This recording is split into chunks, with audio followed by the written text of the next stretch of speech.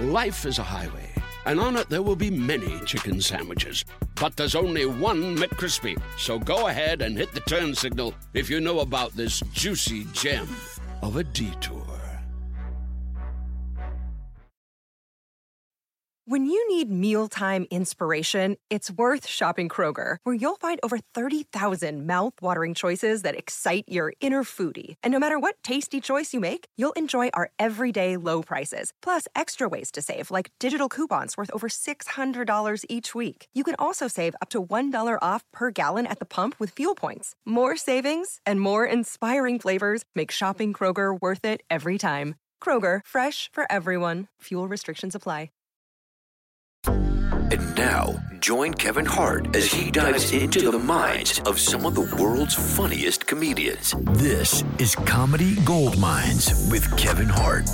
Welcome, world. Welcome to an all-new episode of Comedy Goldmines, where we do what, people? At this point, you should be saying it with me. We get inside the minds of amazing comedians or people who simply embrace the world of comedy. And oh my God, today will be no different. When you're talking about the mind of funny, when you're talking about a mind with levels, you're talking about a mind with stages, you're talking about a mind that's fucking magnificent.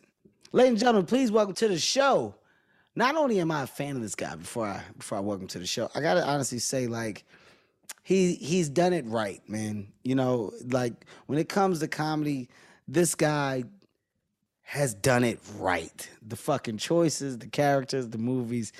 He's never not made me laugh. More importantly, I've never not been envious of some of the things you've done. Ladies and gentlemen, please welcome Danny McBride to the show. What's going on, man? Not much. That's a wonderful introduction. Thank you very much, Kevin. It's fucking true, Danny. I gotta be honest with you. I am such a fan of your work and the characters that you have been able to bring to life. We're gonna get into them, and I want to know how some of them, came to. But dude, Eastbound, fucking, when I tell you, Danny, this guy, there's something that comes. It's pure joy that you get out of playing a dickhead, like just an asshole,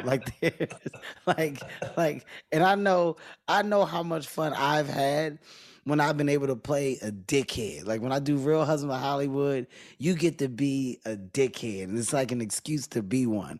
For you, the embracing of playing these guys that are assholes, the cocky assholes, the dicks, the self-centered guys, where does the love for that come from? Like, is it on purpose? Do you know you do that well? Tell me where it comes from. You know, I feel like it's just the kind of shit that makes me laugh, you know, like when I just always prefer like an anti-hero. I prefer to watch people that are just fucking train wrecks. Like, I don't really laugh at people who have their shit together. I like to laugh at people who are a fucking shitstorm.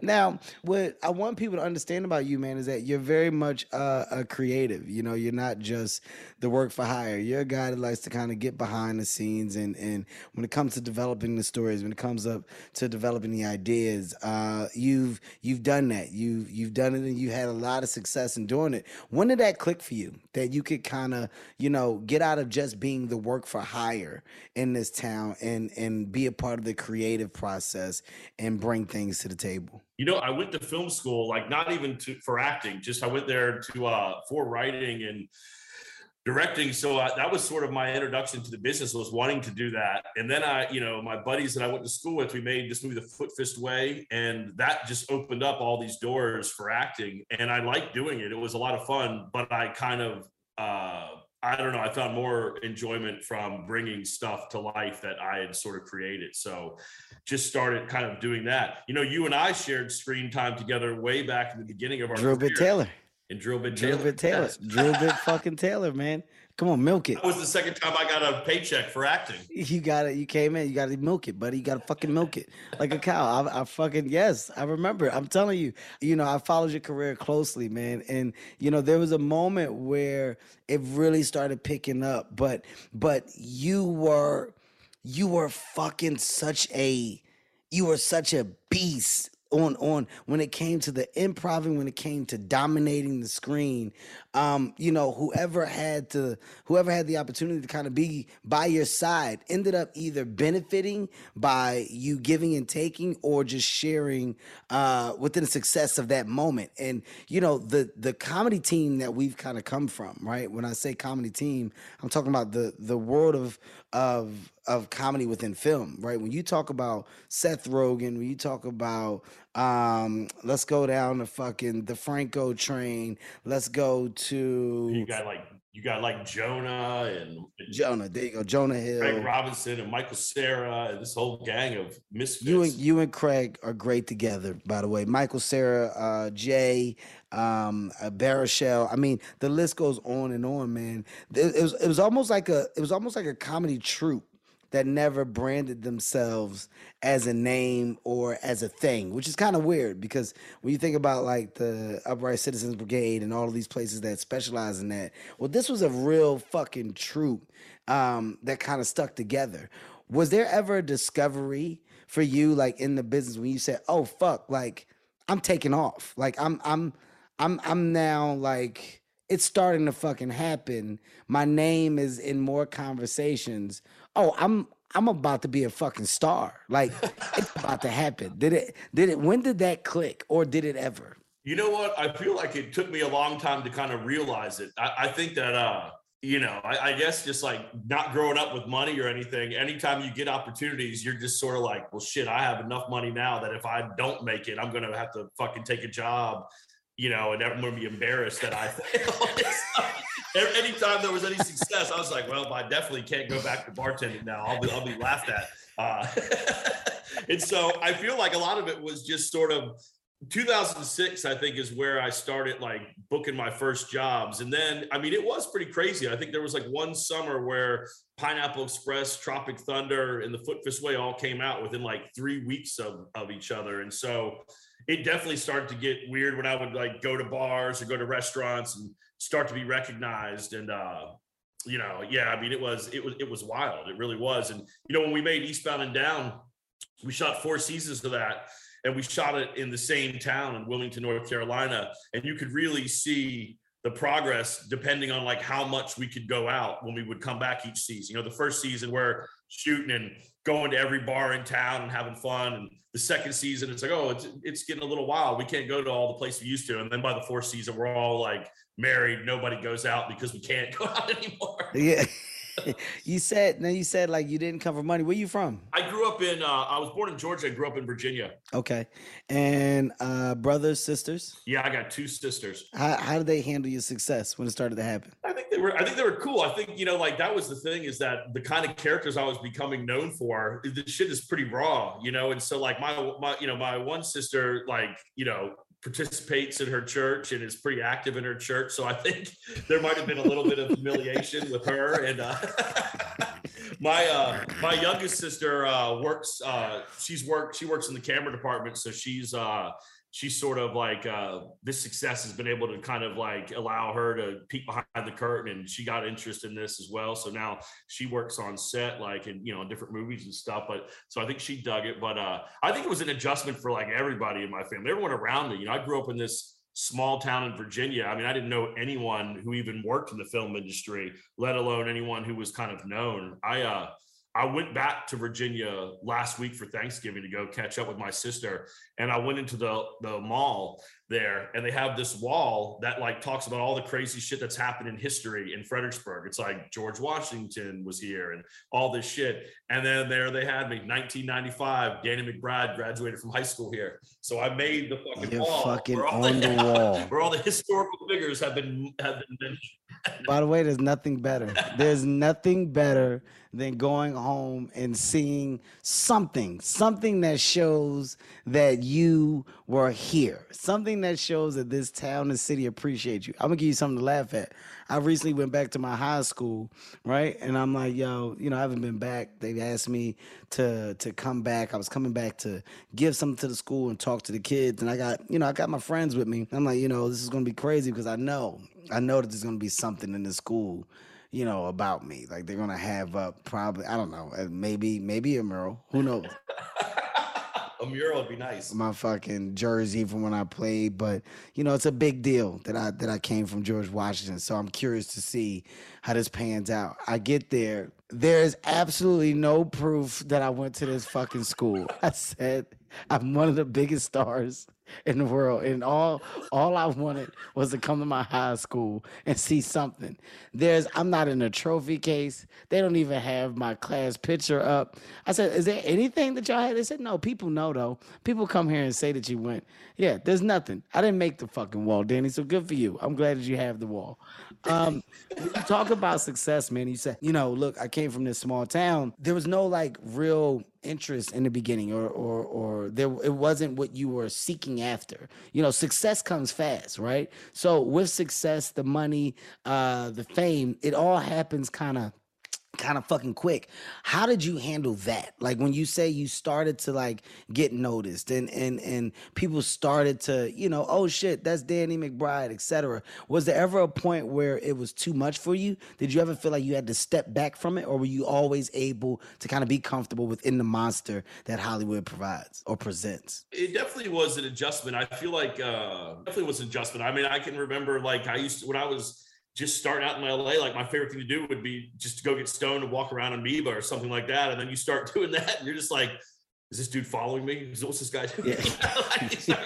Getting in your head. And again, like I'm kind of weirdly, I'm kind of like more of an introvert. I'm sort of like I don't know. I'm not an extroverted person really. So that sort of idea of kind of being comfortable talking to strangers and being approached by strangers. And, it took a little bit of adjusting to, for sure. It definitely was an adjustment, but I was really lucky. All my buddies that I went to film school with, that I made the flip this way, we all, kind of branched off in our own direction, but everybody was sort of kind of finding success around the same time. So it was kind of nice to be able to sort of feel that with friends and kind of be there to sort of keep each other in check as well. Like if anybody started sort of, getting a little too big for their britches, there was like a few other people there to be like, settle down. Yeah, you had a nice foundation. You had a good foundation of people that acted as, that core. That core is important. I think without it, it's a tough thing, right? It's a real tough task of managing in Hollywood without a nice group of people around you to help manage that. We're now talking about after success, right? We're talking about it happening fast and you get hit with the title of a star. I want to know about the lows. Like I think the beauty of this podcast for me is getting to know the real person, right? Getting behind the idea of what's been presented for so many years. Were there ever any lows that the business presented to you that you had a tough time dealing with? I think a lot of it just had to kind of do with like kind of coming up with what your own idea of like success was with the project. It's kind of crazy when you put so much energy into making something. I feel like once you've made something, there's nothing more like anticlimactic than it coming out. It's like you always kind of think that the whole world's going to like turn and look at you and like wonderful work, but most of the time they don't say that. And then most of the time, even just culturally, there's so much shit out there that something you've invested 2 years of your life in, people go and see it and, but there's not like that sort of one moment where it's all like you're rewarded handsomely for what you've done. And even with like reviews and stuff, like when you make something that you kind of feel proud in, and then there's a bunch of strangers taking pot shots at you. Like, I would find myself in the shower, just like having these fucking arguments with like strangers that I've never met. Like, this motherfucker said this, but and I kind of just started to realize that, that like, what did I care really? I didn't know any of these people. And like that the kind of joy I was sort of finding in making stuff was literally the joy of making it, once it comes out, it's awesome for something to be successful or to be met by your peers or by fans with excitement. But I started realizing that it wasn't like necessary for what was really making me stoked. Like what was making me stoked was just the opportunity to work with people or create stories and bring it to life. And once I started focusing on that, it's kind of like, I'm not on social media. I don't read. I just kind of don't pay attention to anything. I just kind of keep trying to focus on what I want to do.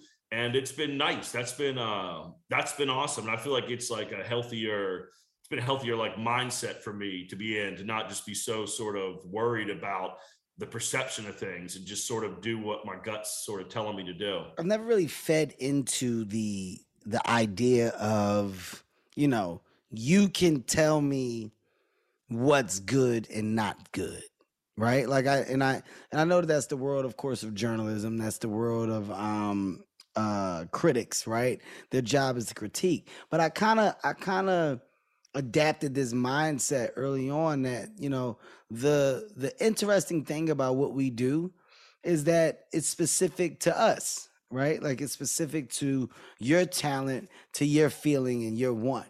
And if you're able to put your mind to something and start it and create it and present it, right? You did something. Like you achieved the goal within self. Now, in doing that, if this thing is viewed and is not looked at or really liked at the highest level, it doesn't take away from your ability to start something and finish it, which is the biggest problem, in society, right? The biggest problem with people in the world is how many people can actually start something and finish it? How many people know how to begin and end? And that's where I think the seesaw doesn't have the proper balance. It's like, well, I can't be judged by people that don't do shit or don't want to do shit. Like I can't allow those things to kind of affect me. That's, that's not taking shots at people. That's just taking shots at those that love to fucking critique at the highest level of negativity. And, granted that comes with what we do, but it's never really altered my care for what I do. So hearing you say like, motherfuckers, I was in the shower. I remember when I almost, when I almost had that moment, like I almost had a moment where a critic, like they were destroying me. It's like a movie early on and everyone was bad. Every fucking review was bad. Nothing was good. And, the project came out and then the fans had gave it an A score and they loved it. And I was like, well, who are they? Like, if the fans or the people, like, if they're happy, then why? There's a disconnect somewhere along the line between this and that. And once I realized that disconnect is so far apart, I stopped giving a fuck. I haven't given a fuck in a long time. In a long fucking time. Yeah, that's how I am too. And I feel like the quality of criticism too is like declined. I don't know. I feel like you used to have like these scholars, and so it was almost like evaluating art. And now it just kind of feels like anybody fucking has an opinion on everything that, it does sort of like, it's that give and take that like you need there to be discussion around what people are creating because it creates a reason to see things, but at the same time, I think you're right. It's like creators doesn't do much good to like dance around in that pool. And, no, like you said, and really kind of like try to craft things for them. Or now you got Joe from the basement giving you reviews. This is Joe from the basement, and we go. Man, you see this horse shit? You got just your regular fucking Joe Blow, just really just doing the most. Want to make Mom's day? Get to your Nordstrom Rack now and score amazing deals for Mother's Day, which is Sunday, May 12th. Find tons of gifts from only $30 at Nordstrom Rack. Fragrance, jewelry, luxury bags, activewear, beauty, and more. Save on Kate Spade New York, Stuart Weitzman, and Ted Baker London. Great brands, great prices. So shop your Nordstrom Rack store today and treat Mom to the good stuff from just $30. Life is a highway, and on it there will be many chicken sandwiches. But there's only one McCrispy. So go ahead and hit the turn signal if you know about this juicy gem of a detour.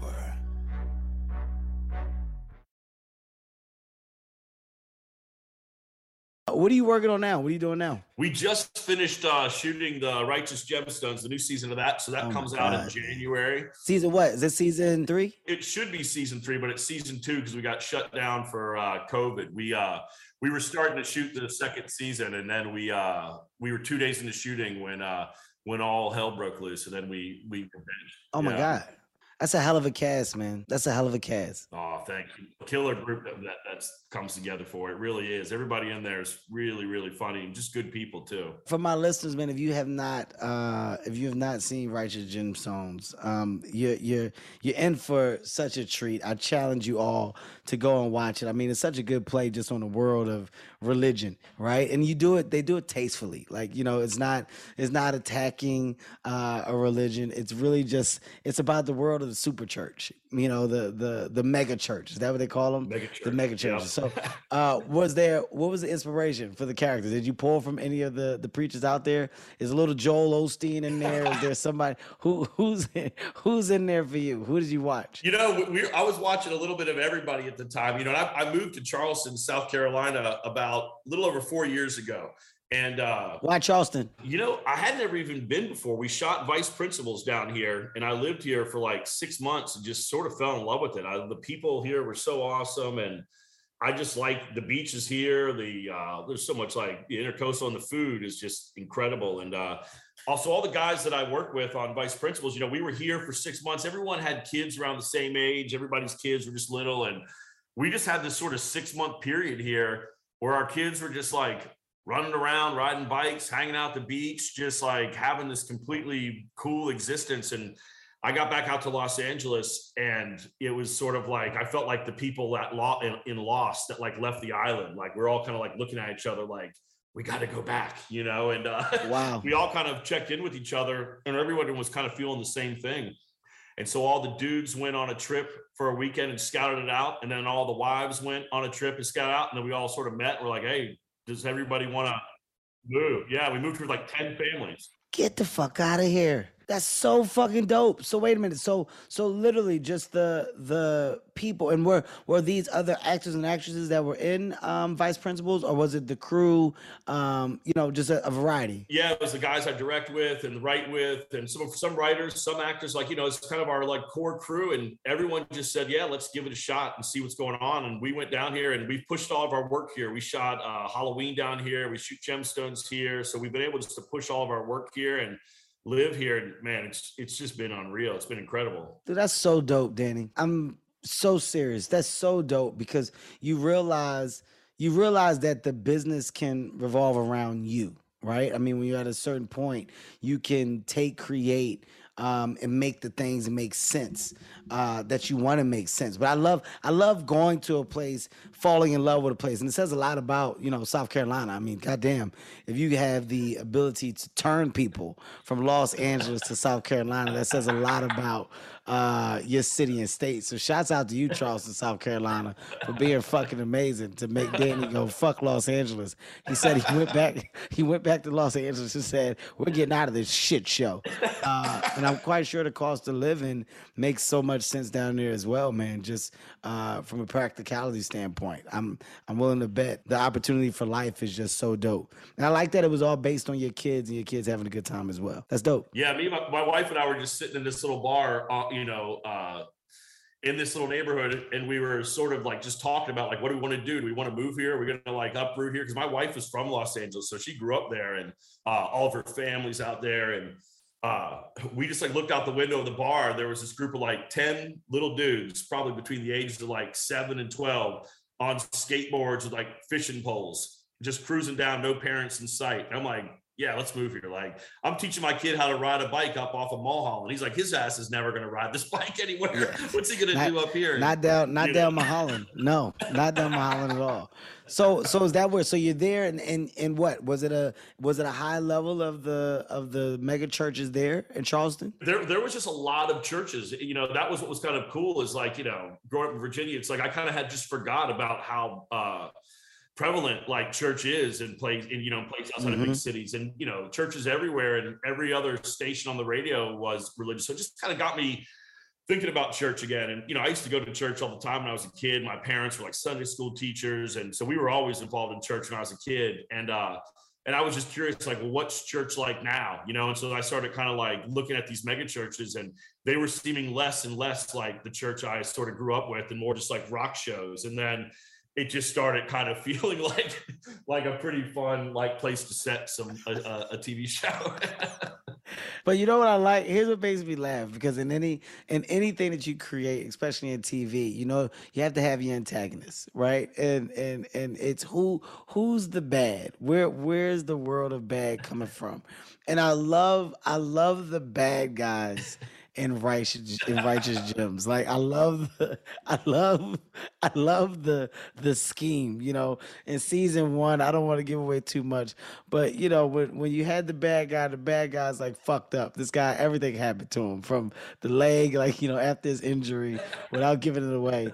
And there's nothing funnier to me than a guy. It's almost like in Home Alone, when these guys were so banged up and they had like the neck brace, the cast, and they're still trying to come and follow through with the mission later on. Like, we have a bad guy that's so determined to do the bad shit that he just doesn't realize it's not gonna happen. It's like, but he's determined. Like, for me, that's where some of the best comedy lives, man. And I think you guys have just done a really good job of capturing it. You've done a good job of what's it called when you do it? You're not mocking, but what's the cool word when you're doing a spoof? Is it spoofing? Not spoof, but whatever. It's like humping, parody. You guys have done a great job of parodying this world, and it's done tastefully and respectfully. So, dude, kudos to you. I'm glad you guys are coming back for another season.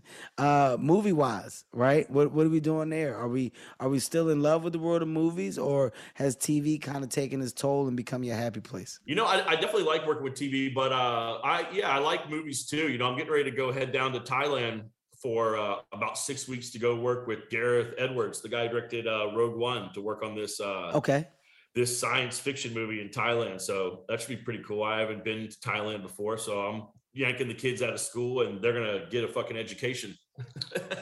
Are you big with the family being with you whenever you go on location? Like, do you set up the family for the duration of the project, or is it kind of like a in and out thing for you? It's kind of different on each thing. When they were younger, we would kind of bring them along, but then once they start getting school and finding their friends, they're like less interested in just sitting around in a hotel, like, in the middle of nowhere. And so absolutely, that's kind of why, that was another reason why I kind of was digging the idea of being here, is that I just feel like with me and my buddies, it's like they let us make stuff, but they barely let us make it. So we always have to go to some rebate state or something. So every time I would book work when I was in LA, it was always leaving to go somewhere else to shoot it. And so that's part of when we were thinking about South Carolina. Like, you know what, we're going to have to come here to shoot the show anyway. Let's just set up our lives here and we won't have to leave. And it was wild. It was the first time I'd ever worked and lived in the same place. Like, I would go home at the end of the night and sleep in my bed. And I was so used to not doing that. I was so used to just being on location, and you're sleeping in hotel rooms or some Airbnb or anything. And it was nice. It made it feel like it was like a regular job. But I went to Australia to shoot Alien Covenant a few years ago, and I went down by myself. I left the kids and my wife here in Charleston, and I was there for almost 3 months. And man, I just hated it. It's like, I liked working on that movie and I liked being a part of it, but I hated just sort of missing all of the shit that was going on at home. And all it takes is like one teary-eyed FaceTime from my son or my daughter, and it's just like, what am I doing? I'm just like, what the hell has my life become? What's crazy, man, is like, it's so different for everybody, right? And I think, with my kids, it's different because my kids have kind of been conditioned, right? Stand-up comedy, it really... It conditioned. Yeah, my kids, they know dad's in and out, and it doesn't make it better. I think as you get older, we're both at an age now. How old are you, Denny? I'm 44 years old. Yeah, you're 2 years older than me. I'm 42. So we're both at this age where we're starting to look we look at life through a different lens and the things that really matter. Like you're talking about, you went to go film and you saw kids on skateboards and bikes and you said, fuck that, I need to be here, because your priorities are driven towards your family and the opportunities for them. And it's a weird shift that happens in life when you get here. But I know that my younger self, on the road, gotta go, whatever. It's not even a second thought. Older me, I'm the same way, and just thinking like, well, how's this going to affect me being home? And when can I film? Where can I film? So I make things happen close to home. If I can't be home, well, you know what? I do it during a time where they can either come for 3 weeks and go back, or they come on the weekends. But then I've also realized that time when I am filming a movie, that time away is like, it's almost like a boot camp for me. I treat it like boot camp, Danny. Like when I go do these movies, I lock in mentally, whether it's the working out, it's my morning regimen, diet, whatever. But you come home and it's quiet for some of the few times in my life. Like, because I got so much going on. When I do these movies, I'm honestly unavailable. I'm unavailable. So that shut off time for me is dope. To actually go into a hotel room and it's quiet, that's a thing. I don't get that thing often. So, when I do that, it's one of the ones where I gotta not fall in love with it too much. And I'm even honest with my wife.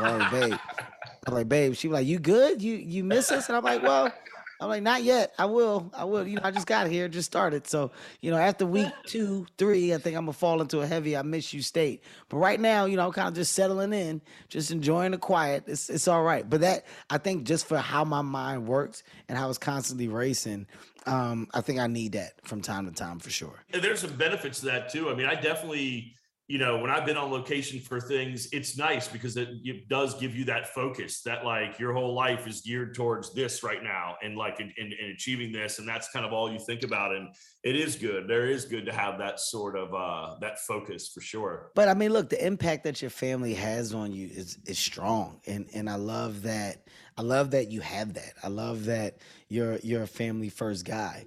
The question that I have for you is that, have you always been that? Or did you discover that you had to become that?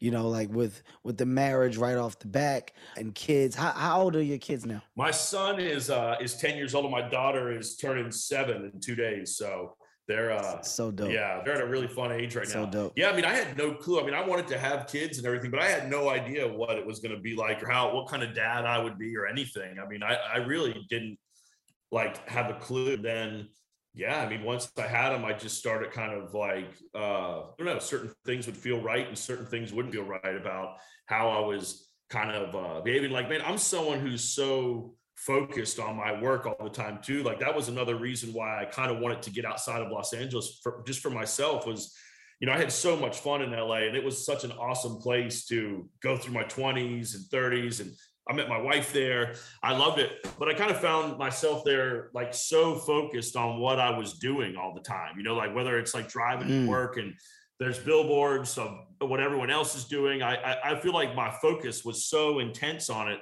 And I don't know, there was something about when I came to South Carolina, I just kind of put what I did more into perspective that I'm like, oh, I'm just like entertaining people. Like most people don't even really keep track of all this shit. Like they're just like living their lives and working. And what we do is just like entertainment. It's just something on the fucking weekends to take their mind off of what's really happening. And there was something about getting out of the city and like putting my job in perspective that just made me like it more. Like, I don't know. I felt like I liked what I was adding to the world. And I also kind of felt like if it went tits up, it wasn't also the end of the world, like that it's this, it can be so hard sometimes when I think for me, when I was in the city, I'm just really feeling like everything needed to work and it all needed to land and then kind of getting outside of it a little bit. And I don't know, just taking cues from people who have nothing to do with the entertainment industry and the kind of stuff they're doing with their kids and what they're exposing them to. don't know. I feel like it was starting to make me feel a little bit more rounded about how all this stuff works and what sort of person I want to be. You can't be more present. Like you can't be more present. You can't be more aware. And I think it's definitely a thing where you just go like, fuck, man. Like, am I lost in this? Is this affecting my person, my character? And if so, how do I make sure that it's not at the highest level, right? Like, how do I not get lost at the highest fucking level? And I love that you had the fucking wherewithal to go, you know what? It's getting out of here. It's getting out of here and going someplace else just to make me a little more conscious and aware. Life is a highway, and on it there will be many chicken sandwiches. But there's only one McCrispy. So go ahead and hit the turn signal if you know about this juicy gem of a detour.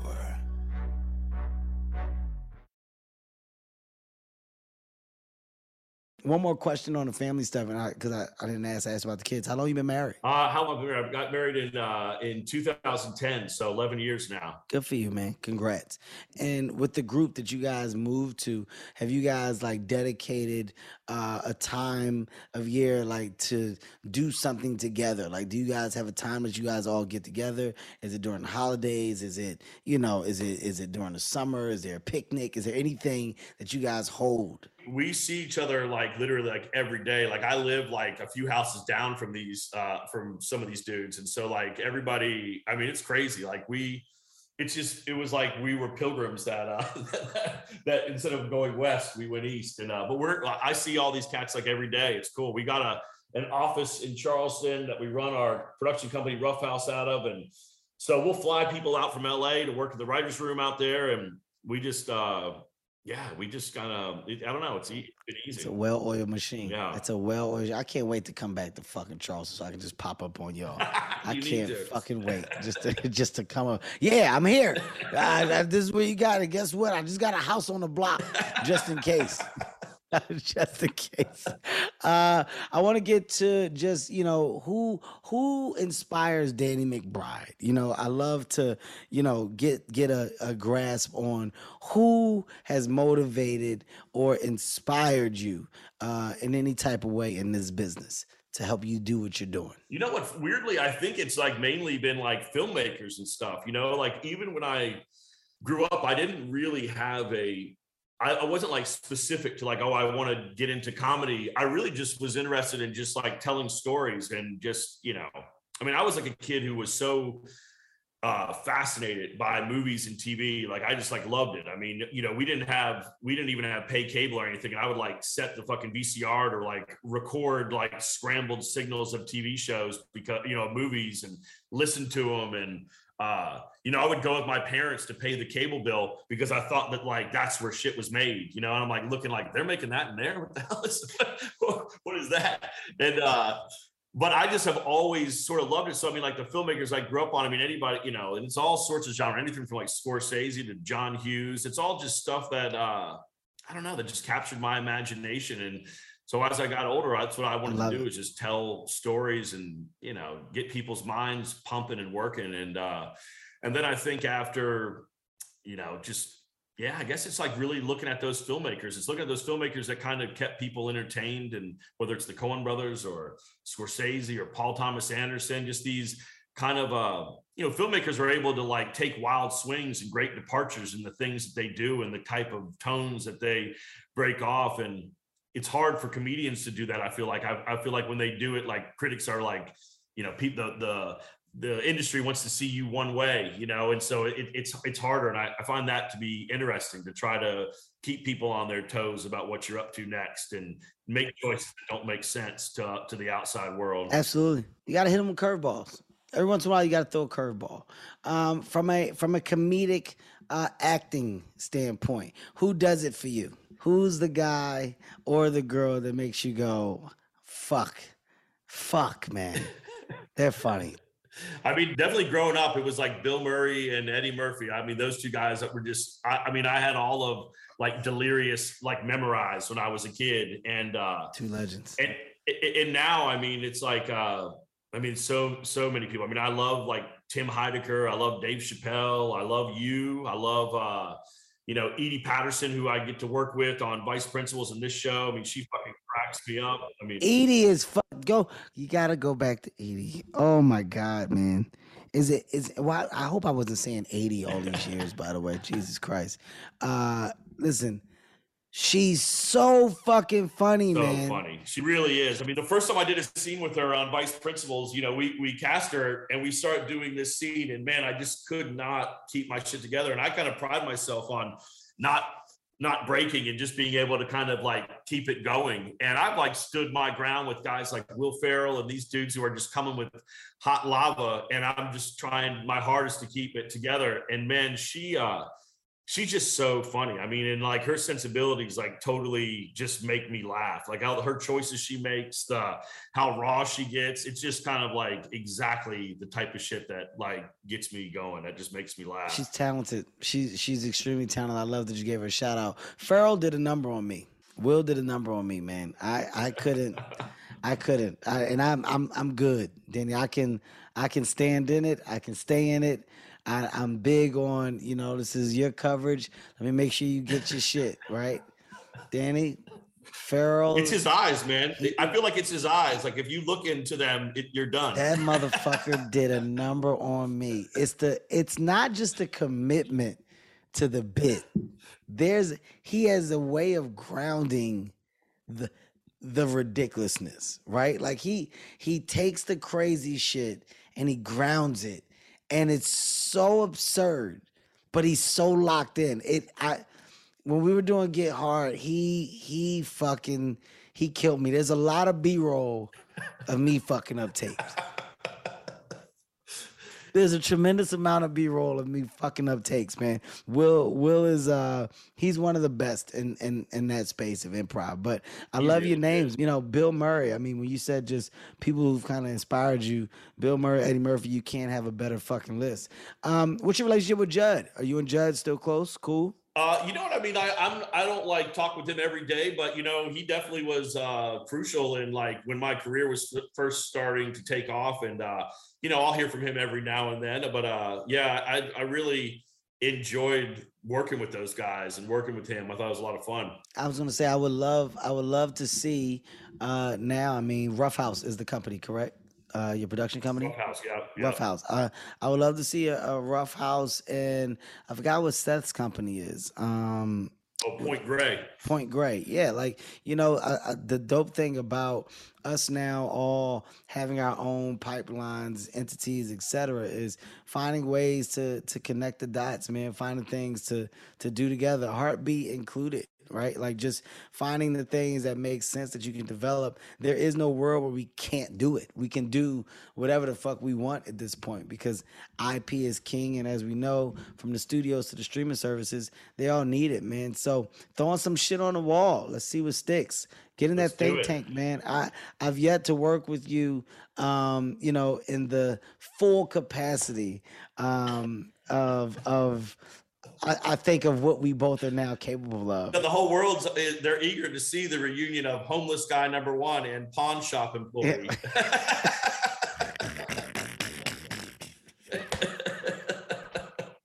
He's talking about a movie Drill Bit Taylor that we did together, man. Owen Wilson was the star of this movie, and this was me and Danny's first time working together. He said his second time receiving a check. This was a big role for me as well. By the way, we're glorified extras, but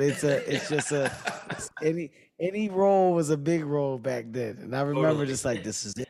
This is the one that's gonna break me right here. This is it. Just figure it out, Kev. Just figure out a way to get in there. Give them what you can. It's like every role that I got back then. That was my mindset. Give them what you can. Get in there. Make a moment of it, and it'll be good. But Danny, I'm serious, man. I would love to fucking figure it out, dude. You're so talented, so dope, man. And like I said, I'm not only a fan, but I've been a fan. So all of the things that you've been doing, and now knowing that you are back in the think tank and you guys are shooting Righteous Gems season 2 again. I don't know why I thought it was season 3. I was hoping it was. But it's dope as fuck. It's dope as fuck that you are, man. Congrats on that. Thank you. And I love the decision making just behind you and your family, man. You got a lucky wife, lucky kids. You put them first, and that's how it should be. So when I do this, I take little pieces away, man, little gems, and that's a gem that I took away today. Maybe I need to go fucking visit Charleston, South Carolina, just to see what the life is down there. I'll make a reservation at somewhere delicious. Yeah, instead of seeing a little kid, you're going to see Kev, little black ass on a skateboard.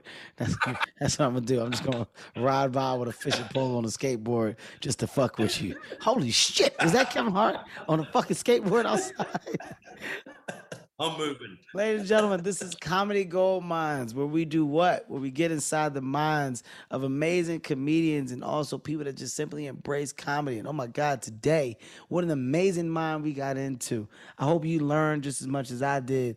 And if you did, then that means that you're going to take away the fact that Danny McBride is just a real deal. A fucking good dude, an honest dude, and more importantly, a guy with a fucking good heart. A good heart, and he's living it for him, for his family, doing it right. There's the wrong way and the right way. God damn it, Danny McBride has found the right way. I'm a fan. Righteous Gem Season 2 coming soon. Danny, anything else you want to tell people to look out for? That's it. Look out for Santa Claus. He's coming soon. There you go. Santa Claus coming soon. I love it. Danny, thank you so much, man. I appreciate you for doing this. Yeah, take care of yourself, Kevin. Good to talk to you, buddy. See you, man. Comedy Gold Mines is a Sirius XM and LOL audio production. Executive produced by Kevin Hart, Ty Randolph, and Eric Weil. With Tastemakers Media, Emil Garner, and Ian McDonald.